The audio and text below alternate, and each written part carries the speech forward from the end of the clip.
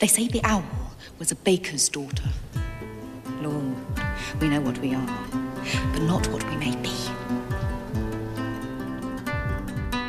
What is man that thou art mindful of him, and the son of man that thou visitest him? An aged man is but a paltry thing, a tattered coat upon a stick, unless soul clap its hands and sing, and louder sing for every tatter in its mortal dress. All the billions and billions of strange objects in the cosmos, you are beyond doubt the strangest. But behind the scenes, in the green room, you might say in the very back of your mind and the very depths of your soul, you always have a very tiny sneaking suspicion that you might not be the you that you think you are. What piece of work is a man? How noble in reason, how infinite in faculties, in form and moving, how express and admirable. In action, how like an angel, in apprehension, how like a god. Man alone is the only animal that laughs.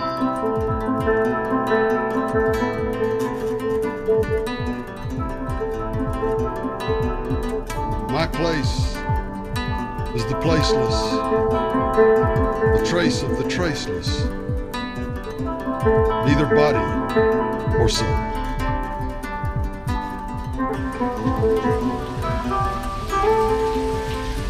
I've seen little people wouldn't believe. Attack ships on fire off the shore of Orion. I am fearfully and wonderfully made. You are what you choose to be. You choose. Choose.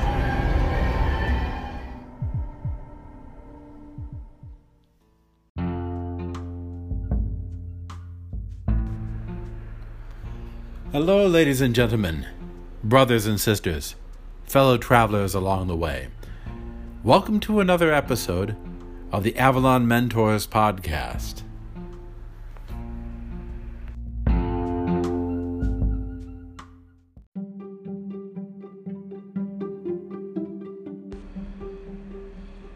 In this series, we are exploring together the Republic, or Politeia in Greek, of Plato. Written in Greek in 375 BC, the work stands as one of the most riveting and influential works of Western culture. So join me now as we continue our journey through Plato's The Republic.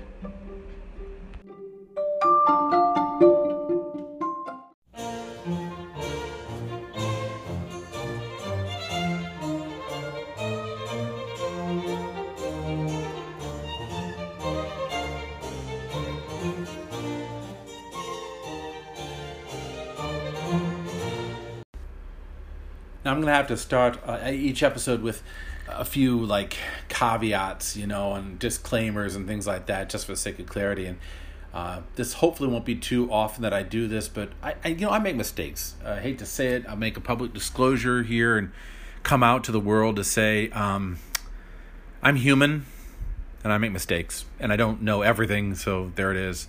There's some stuff I actually have to look up and some things I don't even know yet. Surprise, surprise. So there it is. And I think last time, the first episode, when I was doing the overview, I think I said that Plato's name, which means broad or wide, same name we get for plate, or the plate we eat off of, but also a plate as in a tectonic plate, cliff, broad. That name comes because Plato was originally a wrestler and a big guy. And then I said that his name was Ariston originally, that his actual name was Ariston. That's not accurate. His father was Ariston. He was Aristocles, meaning the best reputation. So his father was the best, Ariston, and he was the best reputation. Aristos means the best, as an aristocracy, a rule by the best. So hopefully I didn't cause you any pain if you went to a party and you said, hey, Plato's name was Ariston, and you struck out because of that. I'm sorry. I apologize. Hopefully next time you can go to the same party and say, hey, Plato's name was Aristocles, and everything will go smoothly and people will buy you drinks And if they don't, it's not entirely my fault. So, with that out of the way, hopefully that's the only mistake I made, and hopefully this time I won't make mistakes either. And if I do, in next episode, I'll give another disclaimer. Let's move on to talk about the text. Now, if you recall last time during the introduction, I made the claim that Plato is not really a philosopher. He's actually a myth maker. And I still stand by that claim. He's seen as a philosopher because he uses philosophy in order to have a vehicle to drive his myth making. But I don't think he's primarily about philosophical understanding. He's more about spiritual building, or soul building, or world building, if you want. And part of this is like saying that Shakespeare was primarily a tactician, or that Shakespeare was primarily an historian. He's not. I mean, he uses tactics, military or linguistic tactics on stage, or he uses history on stage, or he uses murder on stage, or he uses subterfuge on stage in order to drive his play. But his main purpose is not to show murder. It's not to show real history. His main purpose is to talk about human nature, the human psyche, Shakespeare's. And I think Plato's main purpose is to create for us mythology, a mythological worldview that then we can understand what he's really getting at. And I think we see this first when we look at the very cast of characters that show up in this dialogue. In the Republic, we have a series of characters that meet together over a dinner party, and they are all of them part of the dramatis personae, the people in the play. And like in Shakespeare's plays, these people carry with them a certain level of baggage. So like in the play Julius Caesar by Shakespeare, well, there's an historical Julius Caesar, and he has a history attached to him. And there's an historical Marcus Brutus, and there's an historical Livy and Cicero and all these other characters from history who in Shakespeare's play carry that baggage with them to the play. So you're not going to see Julius Caesar do certain things, or you're going to understand that Mark Antony ends up a certain way outside of the play, and it contributes to how he acts in the play. Same thing here. The characters, as we go through them, is Socrates, who's the main character. There's Glaucon, Polemarchus, Adamantus, Cephalus. There's Thrasymachus, Cleitophon, Commentides, Euthydemus, Lysias, and Niceratus. And one of the first things we have to acknowledge here is that historically all these characters are in one way or another involved in the death of Socrates. They're all involved in the death of Socrates. Now, I'm not going to go into detail on all of them because maybe it would be fun for you to look them up, find out who this character is or what this character is, but all of them were involved in the downfall of Athens after the Peloponnesian War with the Spartans, and then they were all involved either as sympathetic towards Socrates or antagonistic to Socrates. They're involved in the killing of Socrates. So it's a little bit like, it's a little bit like having a guy in the middle of a pack of wolves talking to the pack of wolves. Although it's all cheerful and it's all kind of a brotherly love sort of thing going on, there is this looming historical fact that some of these guys sat on the jury that condemned Socrates to death. So let me go through at least a few things here to point out. Socrates, who is that philosopher who roamed around and he smelled like garlic and he annoyed people and he had his beard pulled frequently and got punched in the face for asking questions that people didn't want to ask, is the main character in this dialogue. Socrates is the tutor of Plato, among others. Notice Plato doesn't show up in the dialogue as a character. The name Socrates in Greek means unbroken power. Unbroken power. So maybe that contributes somewhat to why he is the main character, Socrates. He's one unbroken character among all these other characters. And I think Plato's seeing in this man a man of courage, a man of questioning, a man of seeking truth and things, and was even in the face of death, as you read in the death dialogues, even in the face of death, Socrates was unafraid. He was unbroken by the desire of other people for him to become a sycophant or to become a tool of the state. He never did. He remained true to his ideals. And I think for Plato, this is sort of like what we want to be as heroes, as courageous men on earth. So a little note, like Plato tampers with history to a certain degree, because one aspect of it is that Socrates in history was condemned by the state to death and forced to drink hemlock. And when you read the death dialogues, which I encourage you to read, the Crito, the Meno, when you read these, the Phaedo, you find that Socrates takes the hemlock and he lies down and he grows cold from his feet to his legs to his body, and then he falls asleep. And it's very peaceful. It's very, very quiet. That's not the way hemlock works, though, because hemlock is kind of like arsenic or cyanide. It actually causes immense cramping interiorly, and then you start vomiting and you start having bowel release, and it's just horrible, and you die shaking and vomiting and cramping all over, and it's just a nasty business. So why would Plato take that horrible death and convert it in his dialogues into this very peaceful, almost idyllic form of death? Now, Plato's doing something with the character. So although there's an historic Socrates, we have to distinguish to some degree between that historical character and the character Plato is trying to hold up as an ideal for us. The next character, Glaucon, who is actually the main interlocutor. You could even say he's the protagonist if you see this as a drama, because Socrates is not the protagonist. He's not the main sufferer. Proto-agonistes means main sufferer. It's actually Glaucon. Glaucon is the brother of Plato. So in a way, it's like Plato is sitting in on this dialogue through his brother, even though he's not really there.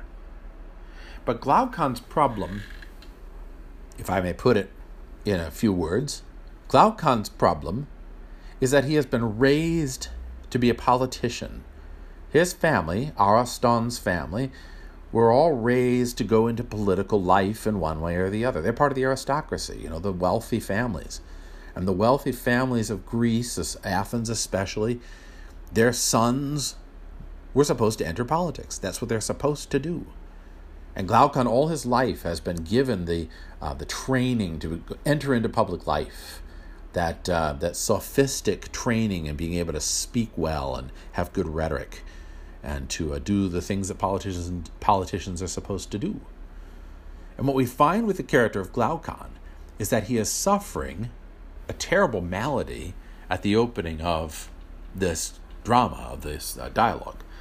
Glaucon is suffering because all his life he has been told that politics is the way to go. Politics is the answer. There's nothing more than politics. There is no afterlife. There is nothing beyond this world. There is no greater beauty. We're only supposed to enter into politics and rule ourselves in this present moment. And what I think we see at the very start is that Glaucon has a certain spiritual malaise. They say that in a good drama, the protagonist normally suffers from a lie. It's called the lie the character believes. And in order to move the character from the normal world, the world of the Shire, so to speak, in Tolkien's language, you have to have something or somebody come to him and draw him out of that normal world and show him that the lie that he believes is not true. It's a lie. And through a series of adventures and struggles and temptations and victories, that character should come to recognize his doppelganger, his equal and opposite, what he could become or what he could be, like Bilbo confronting Gollum.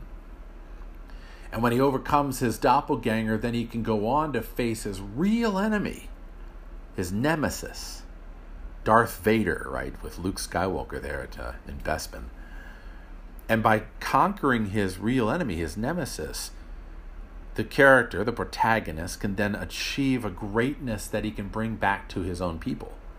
A vision of the beauty of the afterlife, or a vision of the beauty of the world, or a vision of the greatness of man.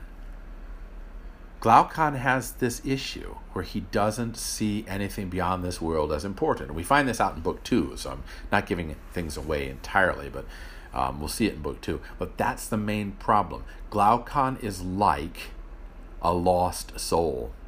A soul that has gone down into Hades, or is close to going down into Hades and down into darkness, and not getting out.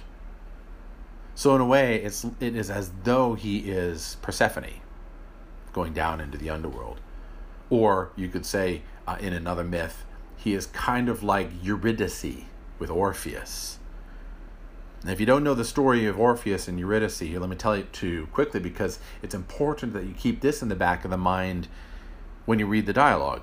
Plato is always in the back of his head keeping these various myths suspended, so that they come up every now and then in the dialogue, and he bases parts of his dialogue on various myths. The story of Orpheus and Eurydice. Orpheus was the greatest artist of his time. He was the greatest singer, the greatest poet. And he could charm animals. He could make the trees dance. He was that good as a musician. And he loved this girl, Eurydice. But Eurydice died. She caught a sickness and she died. And Orpheus sought the world over for her until he found out that she was in the underworld. So he goes down to the underworld and he makes a contract with Hades, the lord of the underworld. Well, actually it's with Persephone, because Persephone has a soft heart for him. But he makes a contract with Pluto, with Hades. And Hades allows him to take Eurydice out of the underworld if Orpheus walks in front of her playing his lyre. She will follow, and he cannot look back at her until she comes back out into the light, completely out into the light. If he looks back at her, she will fade and have to go back to the underworld. Well, of course, Orpheus in the story does look back right when they're about to enter into the world of light. He loses confidence, loses faith. He looks back, and she disappears before his eyes, like a shade fading away. So all art is remembering things, remembering, put the members of the thing back together. That lost beauty, that lost love, that lost possibility. In this, Glaucon is like Eurydice. He is broken apart. He is lost in the underworld. He's in the darkness. And that means that Socrates, to a certain degree, has to be the Orpheus to bring him back out into the light. So you see, from the very start, we have immediately, if you'd come on the stage, for instance, you say, my characters are Socrates and Glaucon, and people would know, oh, Glaucon, yeah, okay, right? Or if you came on stage and you said, my characters are Orpheus and Eurydice, or gave the images of Orpheus and Eurydice, that would immediately show people that this is what we're talking about. You're talking about somebody being saved from darkness and brought back into light. So when we go through the dialogue, there'll be places where we notice Glaucon speaking particularly, and it's important to note what Glaucon says because it is indicative of his malady. Now, other characters in the play, just really quickly, Polemarchus and Adamantus are also brothers of Plato. They themselves do enter into politics, and Polemarchus himself was executed by the 30, the tyrants later on. And Cephalus, who is the old man who does join with them. Oh, sorry, Polemarchus is not Plato's brother. Adamantus is. Cephalus is the father of Polemarchus, and he starts off our discussion. Cephalus means the head. Polemarchus means I think it's the warlike one, right? The Polemus, he is the warlike one. And then you get the character Thrasymachus, and Thrasymachus is the impudent fighter, is what that means. The Thrasymachus is impudent fighter.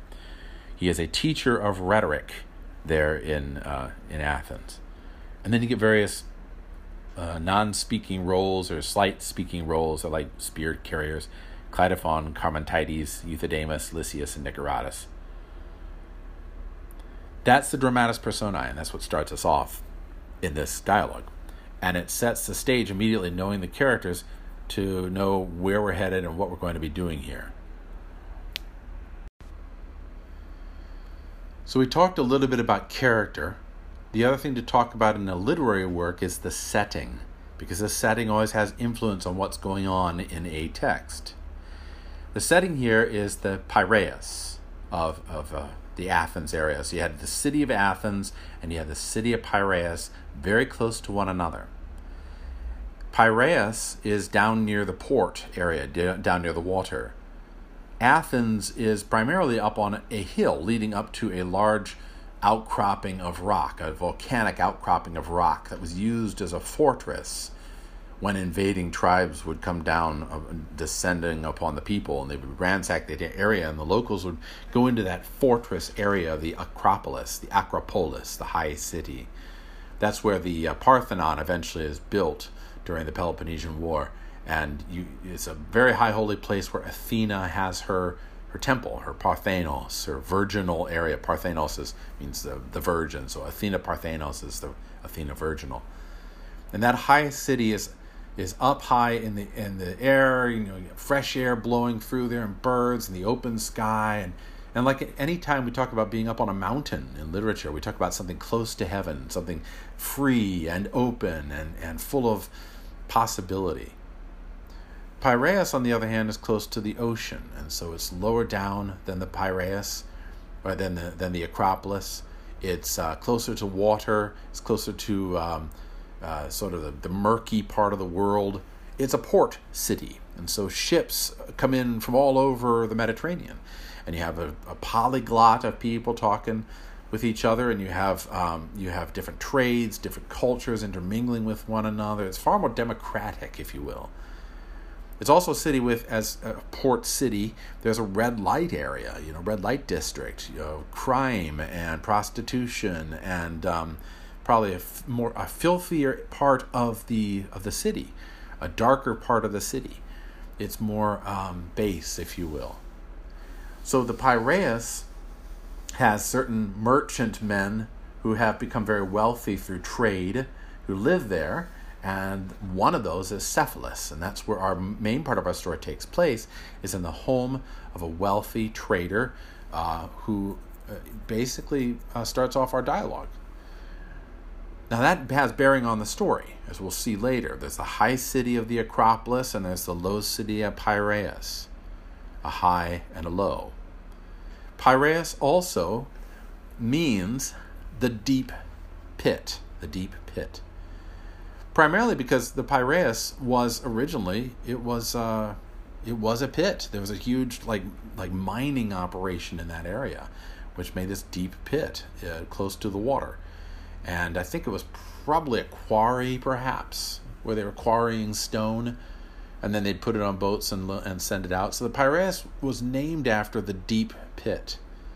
And that's important to note too, as we'll see later on, because it's not just that it's the city of trade or the democratic part of the city, or that it was a dark, seedy part of the city. It's also that the city itself, the very name, means the dark pit. So kind of like when in Crime and Punishment, where Dostoevsky has the whole city, has the whole story centered in St. Petersburg. And St. Petersburg was a center that was created by the Enlightenment in order to show that man had mastery over the world. And so they built the whole city on a swamp to show that a modern technology can conquer even a swamp. Well, of course, what happened there was that people caught diseases on a regular basis, and there was tuberculosis on a regular basis, and there was mosquitoes and nasty living conditions, because they really couldn't conquer nature entirely. But that didn't stop people from continuing to try to conquer nature. We're still at it today. The point being is that Dostoevsky sets his story, Crime and Punishment, in an Enlightenment city which tries to conquer the base part of man, and his main character is engaged in Enlightenment ideas, especially the ideas of Nietzsche's Übermensch, in order to conquer his baser self, and he fails. So this setting has bearing upon the character, and I'm sorry if I gave a spoiler there for Dostoevsky. Maybe I should say, spoiler alert, Raskolnikov fails, sorry. Here we've got the Piraeus being the deep pit, having a bearing upon what we're going to be talking about. Remember, I just said that Glaucon is like Eurydice, and he's gone into this deep pit of hell, the deep pit of the world of Hades, which is a world view that says there's nothing more than this material life. There's nothing to look forward to. It's all just politics. And that's kind of like, in Plato's mind, it's kind of like a hell. And so he's gone into this deep pit. And Socrates, playing Orpheus, has to draw him out. Well, how does Orpheus draw out Eurydice? But by art, by music, by words. In a similar way, Socrates, i.e. Plato, is going to be drawing Glaucon out using art, words, mythology. This is a primary reason why Plato is a myth maker more than a philosopher, because philosophy, sorry philosophers, philosophy doesn't actually save. Art or myth or worldview saves more than philosophy does. So to craft a whole worldview, one has to have a mythological understanding of what beauty is, or what truth is, or what goodness is, not necessarily a philosophical one, at least according to Plato. So here then is the opening of the text. Now, I'm using Alan Bloom's text. Whatever text you're using, follow along if you can, or just listen, because I'll be reading sections here. We start off the text here with Socrates being the main speaker of the play. So really the whole play is Socrates speaking. Keep that in mind, because it's a dialogue within a dialogue. Whom is Socrates speaking to? Or to whom is he speaking? To whom is he delivering this entire dialogue, this very long work?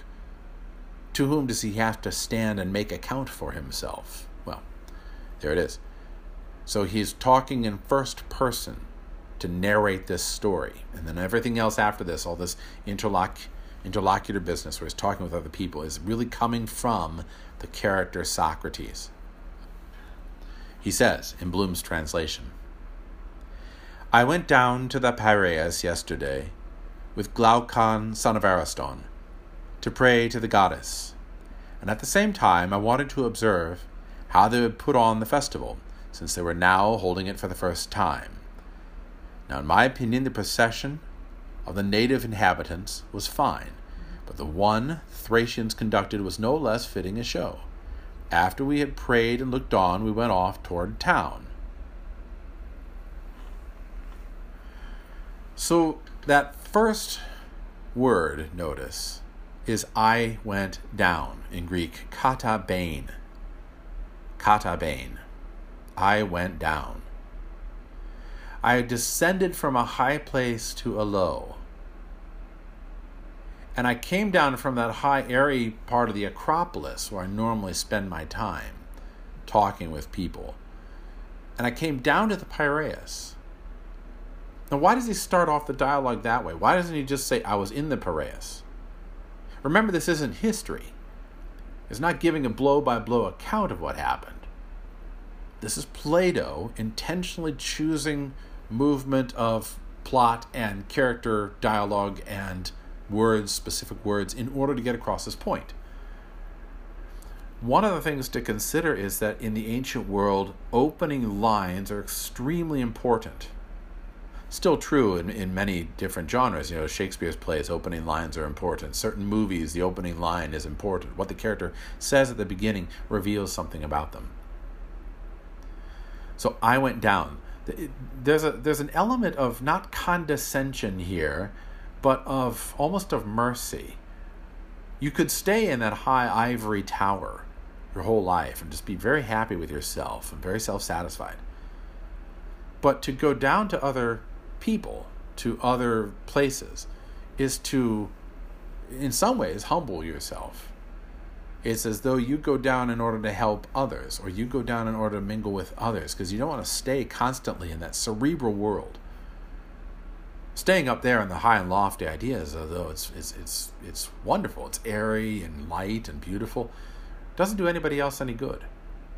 And so there's an obligation for people that know the difference, or for people that have learned things, to actually go and spread that to others. If you don't, it's like you're hoarding treasure.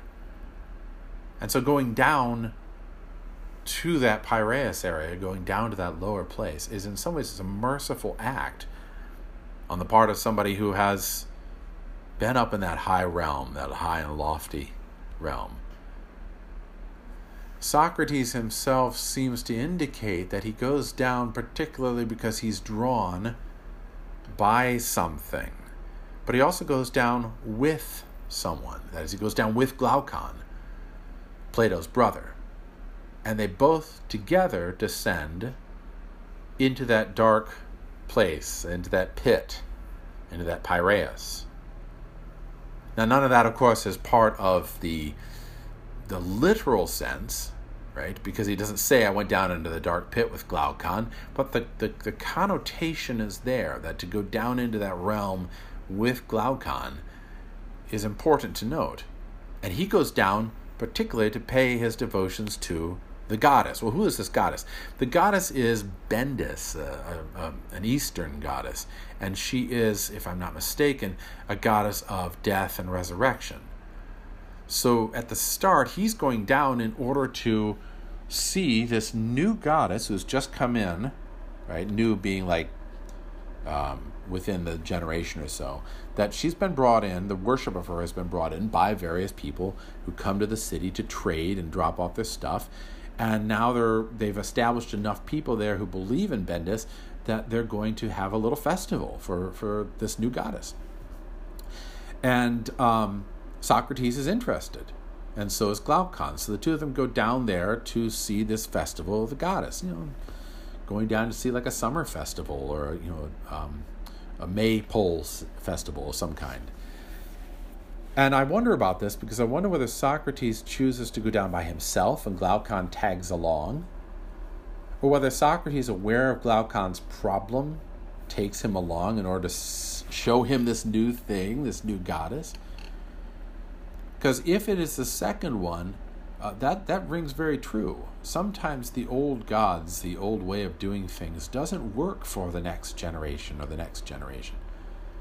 And I think that people who have been around for a while have to acknowledge that the old ways, although they are great, sometimes have to take on new manifestations for young folks, for younger people.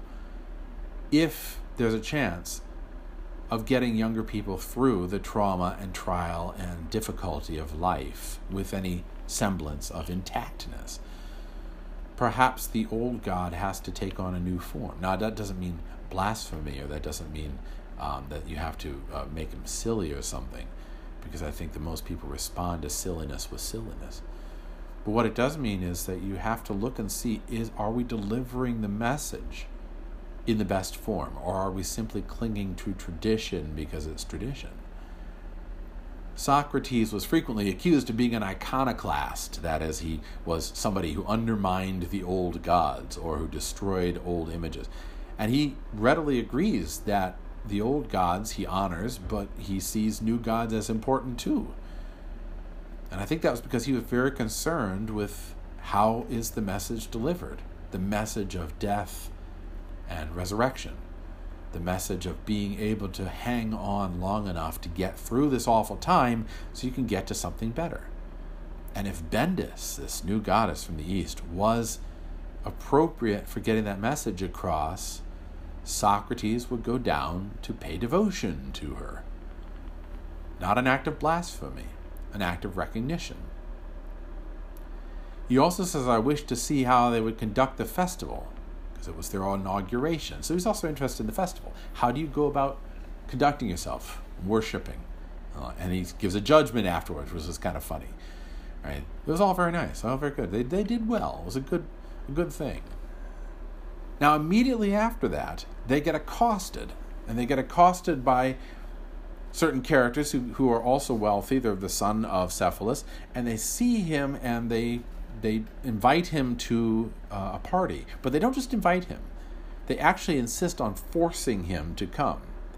So Polemarchus, the son of Cephalus, and others come up to him, and they basically say, if you come with us, that's great. But you see, there's more of us than of you. So if you refuse to come, we can force you. And here's a big problem with the whole philosophic experiment, because if you're trying to convince people philosophically of things, you run into the problem that frequently people don't want to know. And there are more of them than there are of us.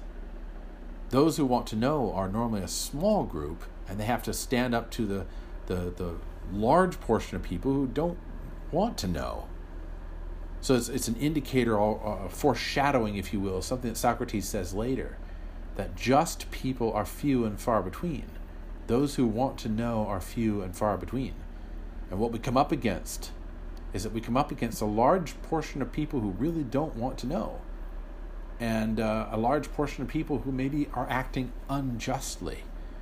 And what does a just man do in that situation? Now, as Polemarchus says to Socrates, he says, "Do you see how many of us there are?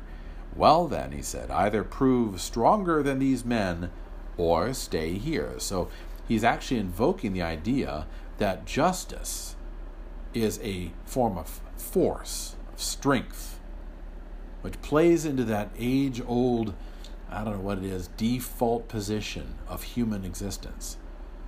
I really think that the default position of human existence is power. And unless we are able to rule ourselves with deliberation and with choice, we inevitably fall into accident and force. To break that cycle of power and of vengeance and one-upmanship, we have to submit ourselves to something greater. Law, God, state, whatever it is, love. Only by doing so do we actually prove to be superior, if you will, above that bestial thing that is our default position. The bestial thing, by the way, which rules other beasts as well, because other beasts, even the higher primates, live primarily by a law of domination and power. Power structures, they say. Well, then Socrates says, isn't there another possibility? Our persuading you that you must let us go. Couldn't we use persuasion, that is, philosophical discourse, to let us go? And to that, Polemarchus says, could you really persuade us if we don't listen?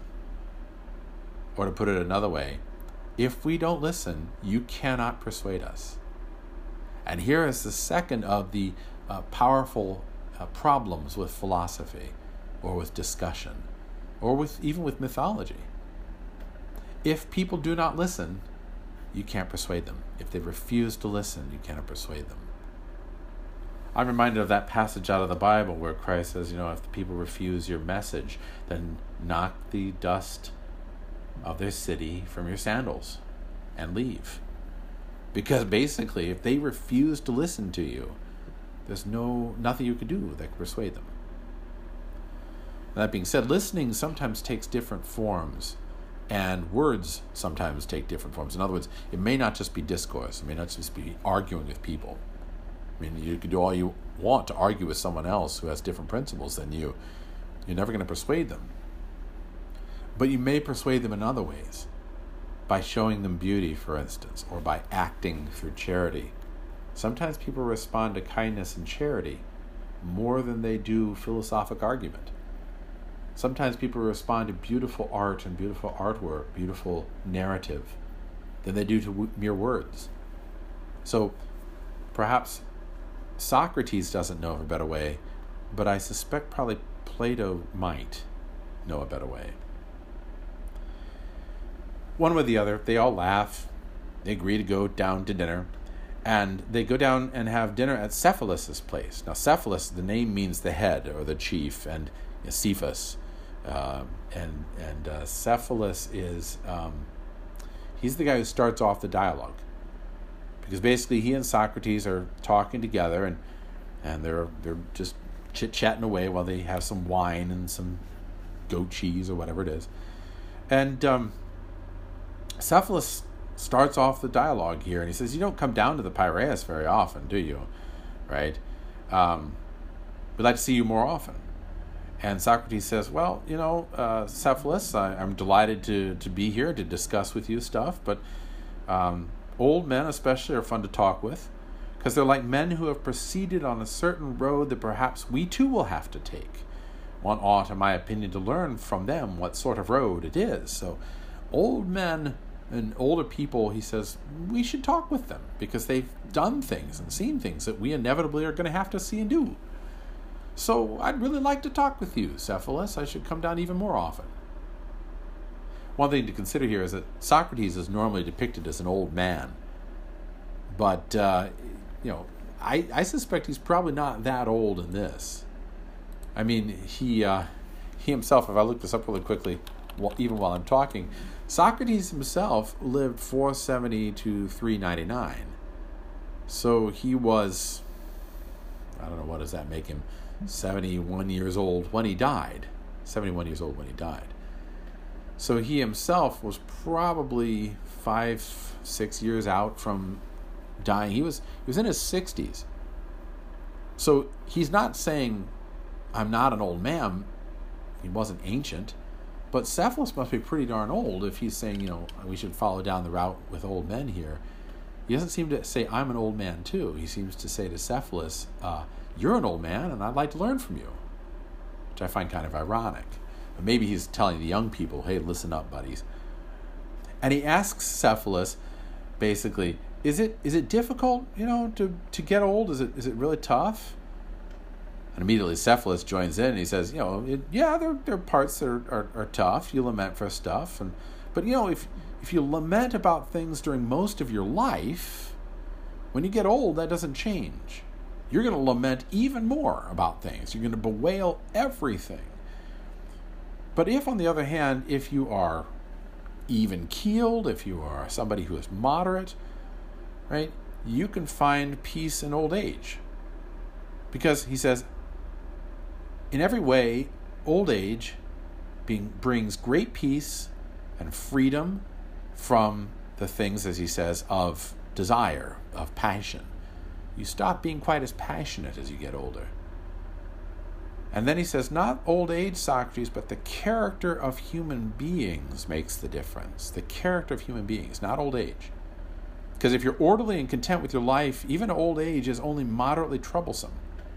But if you're not orderly and content with your life, both age and youth alike turn out to be hard for such people. So Cephalus starts the argument, and he says something really, really profound here. He says, hoi koloi poloi, which is Greek for many fine things, right? Hoi koloi poloi.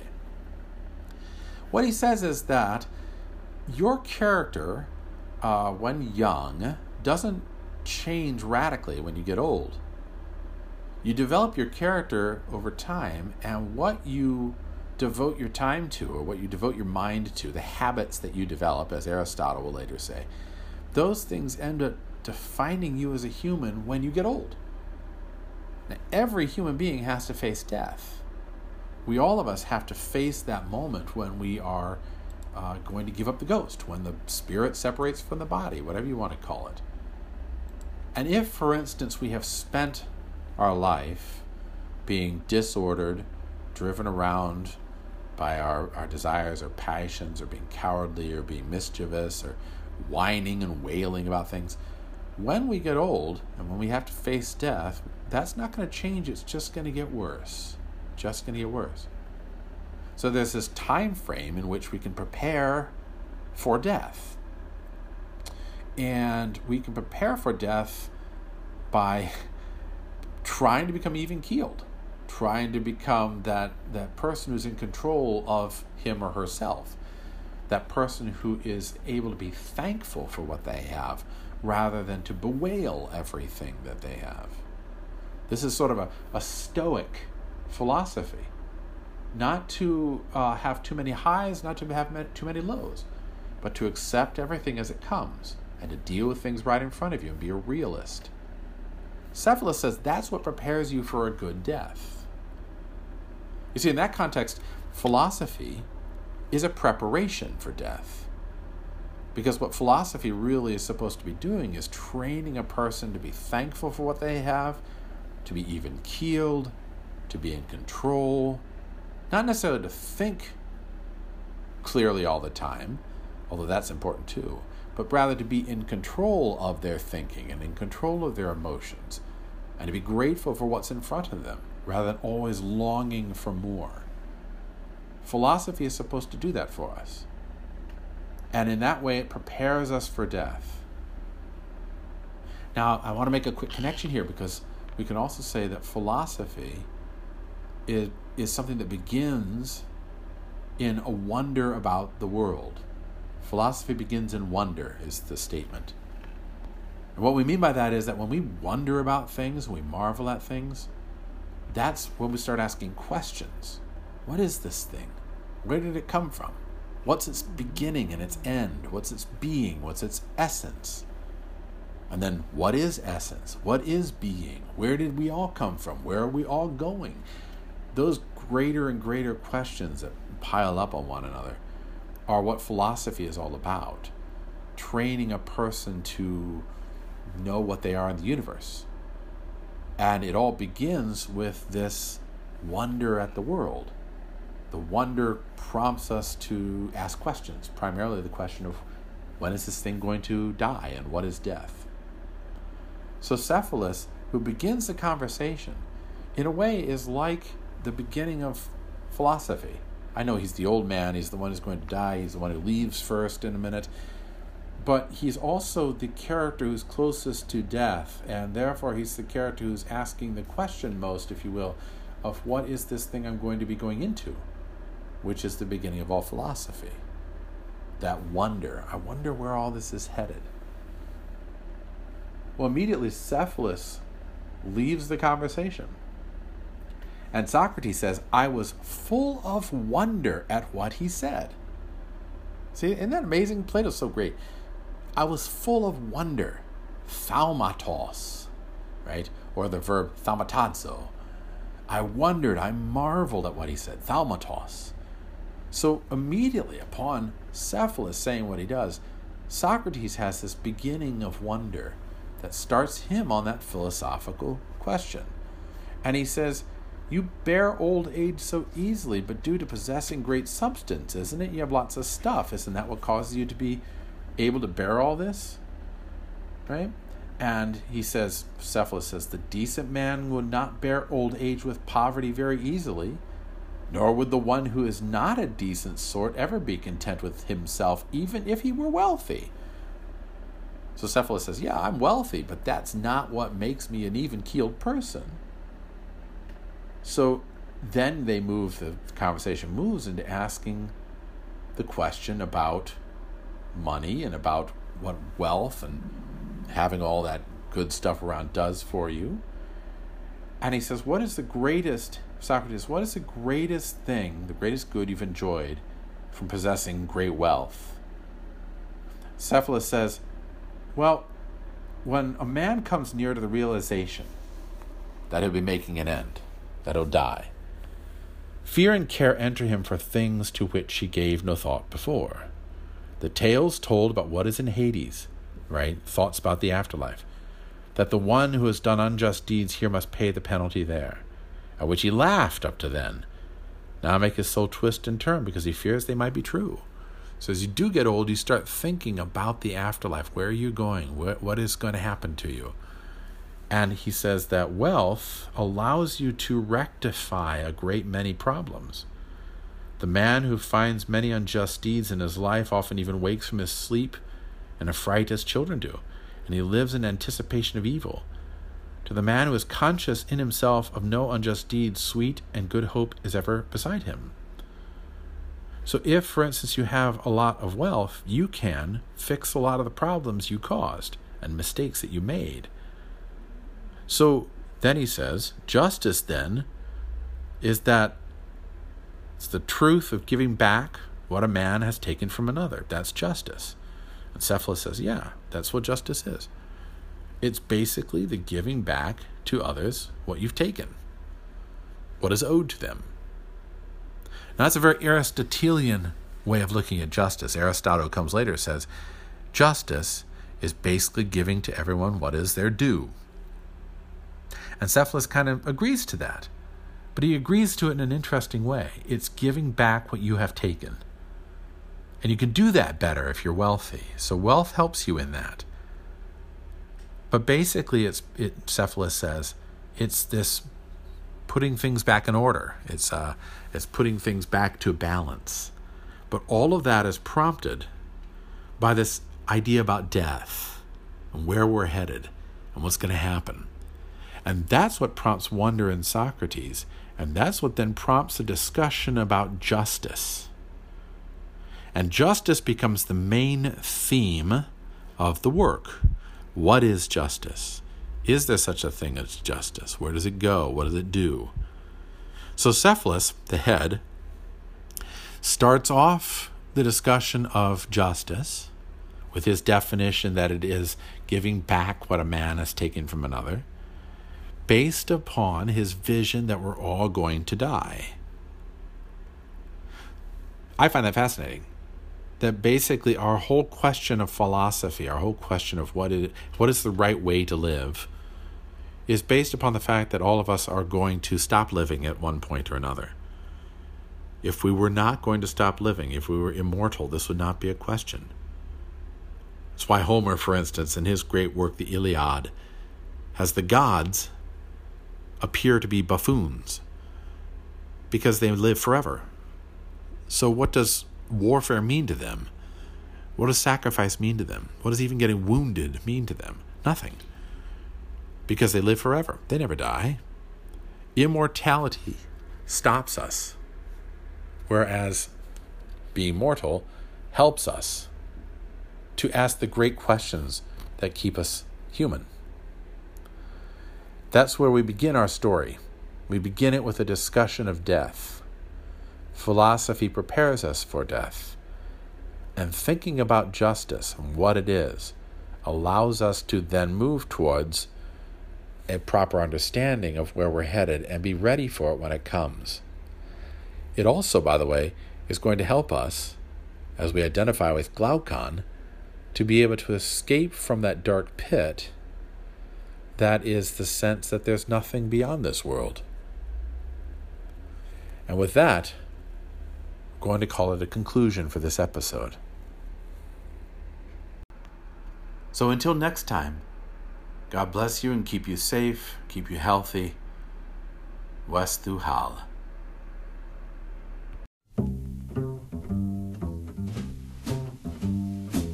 Here's a little tune that tells the truth. Pick up. A man ain't a man till a woman calls his name. A man ain't a man till he sets a woman's heart aflame. Till a man makes a woman obey his every rule, he's just a little fish in a great big pool. A man ain't a man till a woman calls his name. A man ain't a man till he holds a woman in his arms. A man ain't a man till he knows a woman's magic charm. Till a man kisses a woman and hears her tender sigh, he's just a big fool letting life pass by. A man ain't a man till he holds a woman in his arms.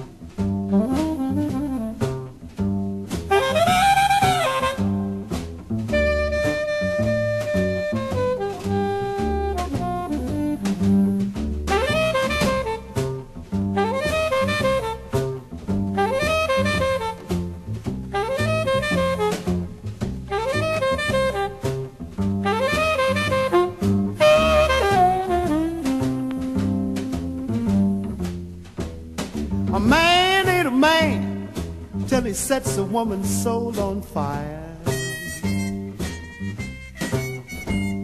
A man ain't a man till a woman calls him her desire.